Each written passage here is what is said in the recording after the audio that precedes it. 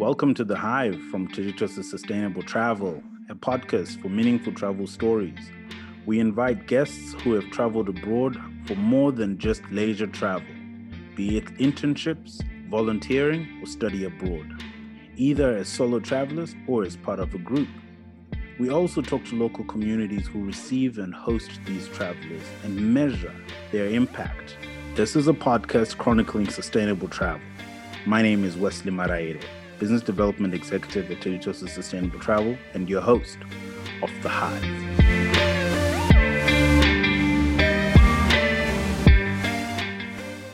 One of the most important aspects of travel, particularly travel planning, is accommodation.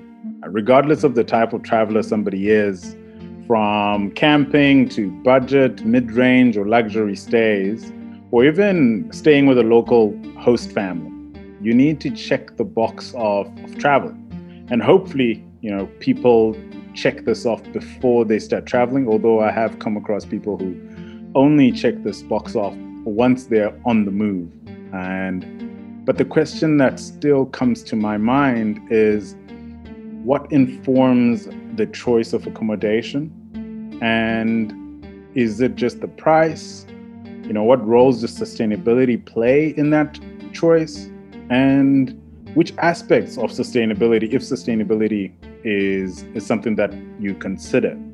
And to unpack all of this today, I invited Nathalie to come and talk about her experience with Rethink.Travel, as well as share further insights on what sustainability means in general, and then for the accommodation space. Nathalie, thank you very much for joining me today. Thank you so much, Wesley, for having me. Excellent. So I'm going to shoot right off the bat and say, talk to me about this contentious issue of sustainability within the tourism industry. When you're looking to travel, what are the things about sustainability that are front and center?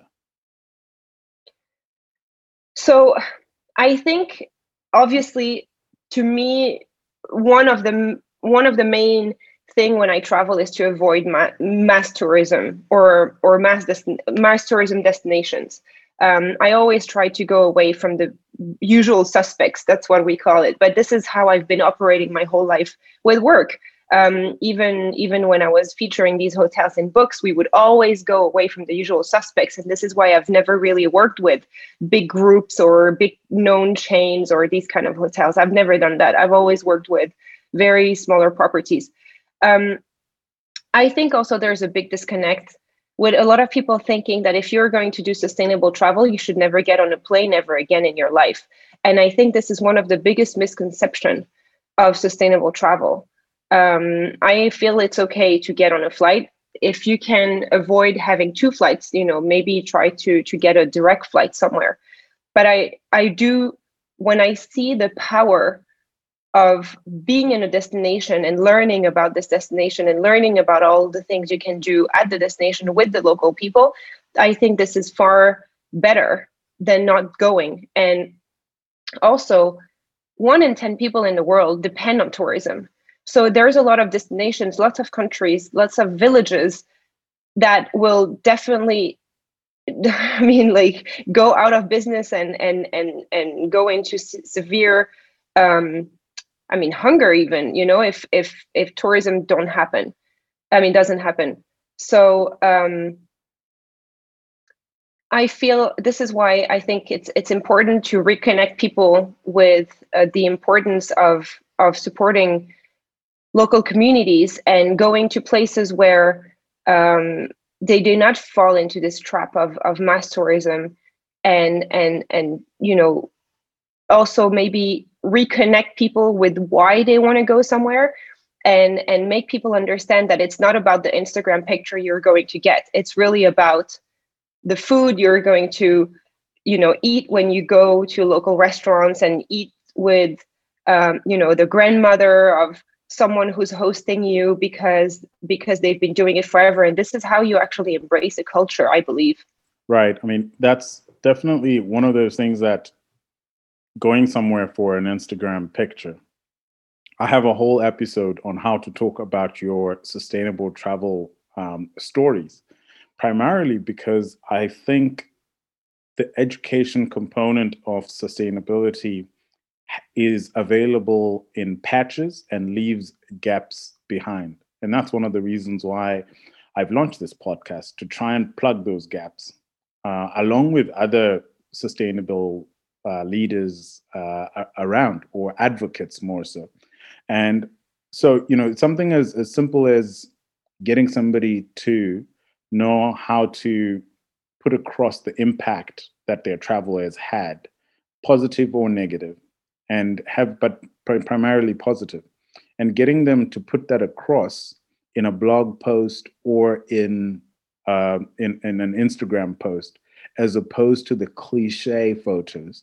I think that's one of the elements that we need to continue to drive forward. Are there practices that you think only apply to others but not to others? And this I'm hoping the audience listening to this will be able to say, okay, if I am a luxury traveler, I shouldn't expect X. Or if I'm a mid-range traveler or a budget traveler, these are some of the things that I shouldn't expect, even though I am a advocate for sustainability.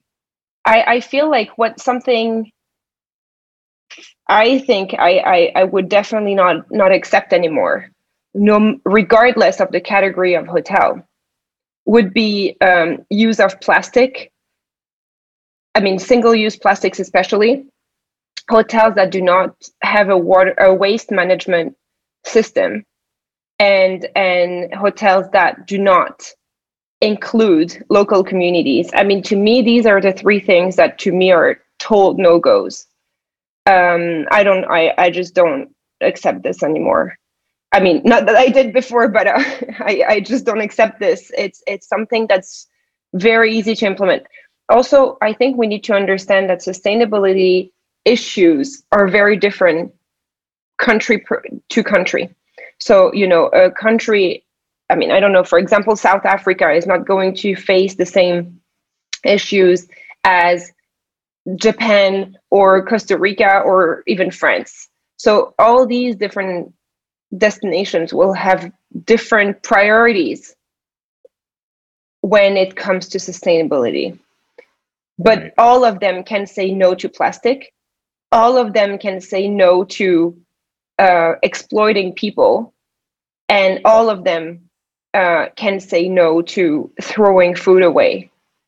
And, especially if they're in areas where the local community is dying from hunger.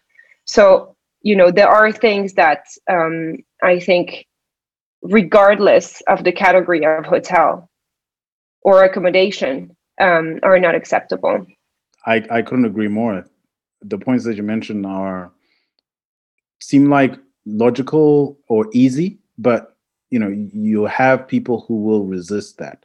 A good example is the food waste, or throwing away food, which some people consider to be a $1 billion industry plus. And my other home is, I live between Zimbabwe and Norway. And in Norway, you'd think that it's a place where they don't need leftover food, and therefore you should throw away food. But you've got this, it's called the Robin Hood House, where you do have either homeless people or addicts or people who are immigrants who need this food. And so they have a soup kitchen almost, where you can go during the day and you are fed, breakfast, lunch, and dinner, which is an amazing thing that you have in a place where you would otherwise think that you don't need that. And so I wanted to concur with you on that, to say it is needed. And I think you couldn't point to a country on the globe where it wasn't needed, where food waste, to waste food essentially was considered okay. So yeah, I definitely agree with you on that one. And moving right along, You know, we're speaking to a guest, and we say this is something you need to pay attention to before you book your accommodation. What are some of those things? Well, I mean, obviously, the 3 points I just mentioned. I'm also a big advocate for animals. So I raise my voice very much for animals exploitation. So I would actually add this to the 3 things I said before. So definitely how they treat local communities, and to look at how they are integrated into the operations of the hotel. And I'm not just talking about, and that's the thing. Are they just, the maintenance people, or do they also have manager roles? Is there an education program for local communities to really rise within the hotel? I think this is a very important point, because a lot of hotels unfortunately think that integrating local people means having them as cleaning ladies, which is not okay. The second thing is definitely the use of plastics. Travelers you do not need to be greeted with a plastic bottle of water when they get to a hotel. This is, I mean, we're way past that. And a hotel that does not offer activities to ride animals, or I mean, even hunt, or these kind of things. Like, I think there needs to be a respect for wildlife and nature when you look at a property to travel to. Right. Right. That seems very difficult to do prior to going to a destination. So, are there any tools that you would suggest, or ways in which people can go about researching this? So there are a lot more platforms now to book these trips or hotels, that are so-called green, eco, you name it, all the words out there to define a so-called sustainable hotel. I am actually trying to really change. I'm actually relaunching my website this summer to really reflect the educational part of my journey, so people do have the tools and know what to look at for.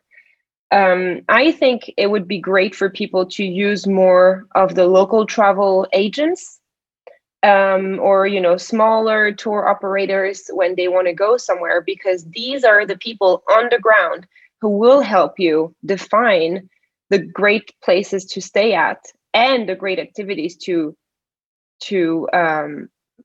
go into. It's I cannot really, I don't think there's really better than local people to tell you about local places to visit, whether it's a hotel, a restaurant, a shop, or anything. So I would actually try and get people to turn to smaller tour operators and agents when traveling. Right, right. And I had Anka Novakovic as a guest the other day, and she is a sustainability leader, not only in travel but more so broadly. And one of the things that she was talking about was she wanted to travel to Tanzania with her family, and she struggled maybe for months trying to nail down a local operator. Everything that the search engines were throwing at her, with one click should realize, oh, it's a American company, because she's based in Washington D.C. Oh, this is a British company that operates in Tanzania, but it's not run by locals, has nothing to do with Tanzania. Everything you pay into the UK or into the US accounts, and the money doesn't filter down as much as it should. And she struggled so much to find a local player.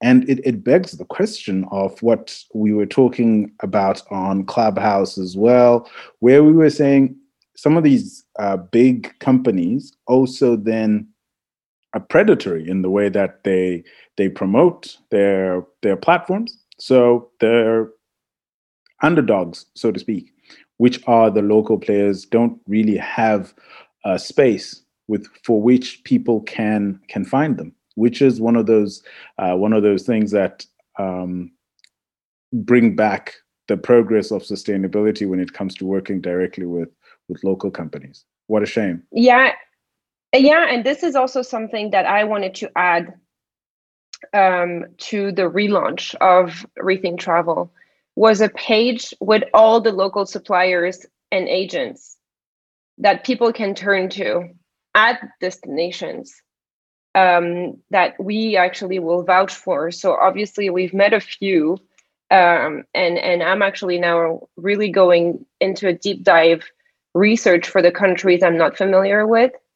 I think the great thing about where I'm coming from is that I've worked with so many hotels around the world. I've also worked with lots of photographers and journalists who have traveled to places where I haven't sometimes.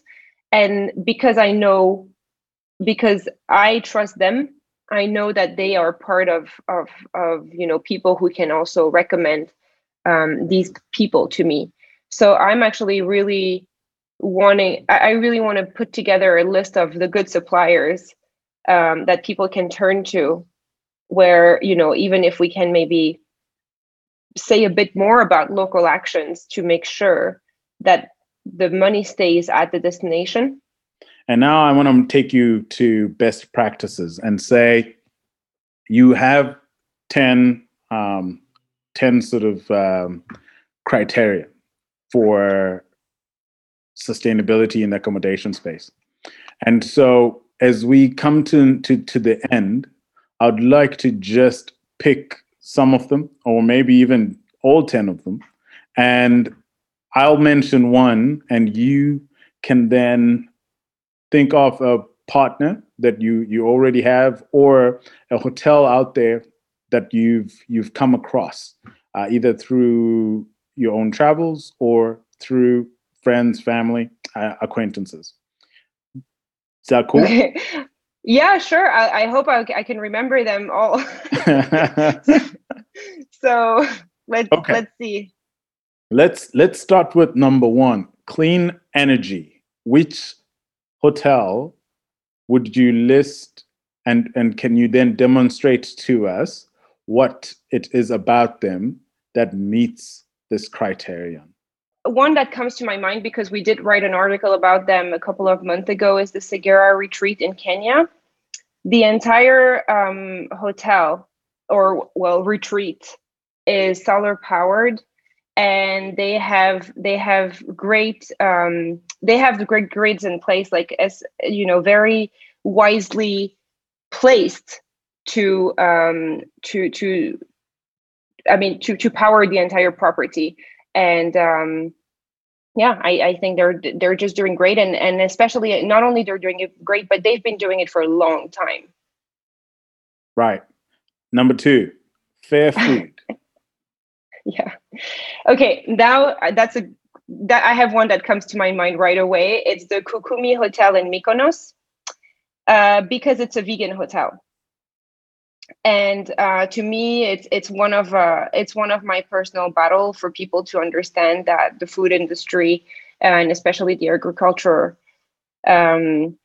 industry, is very damaging. So yeah. Number three is wellness products. The Cura, for example, in Costa Rica, or there's also one in Italy that I really like.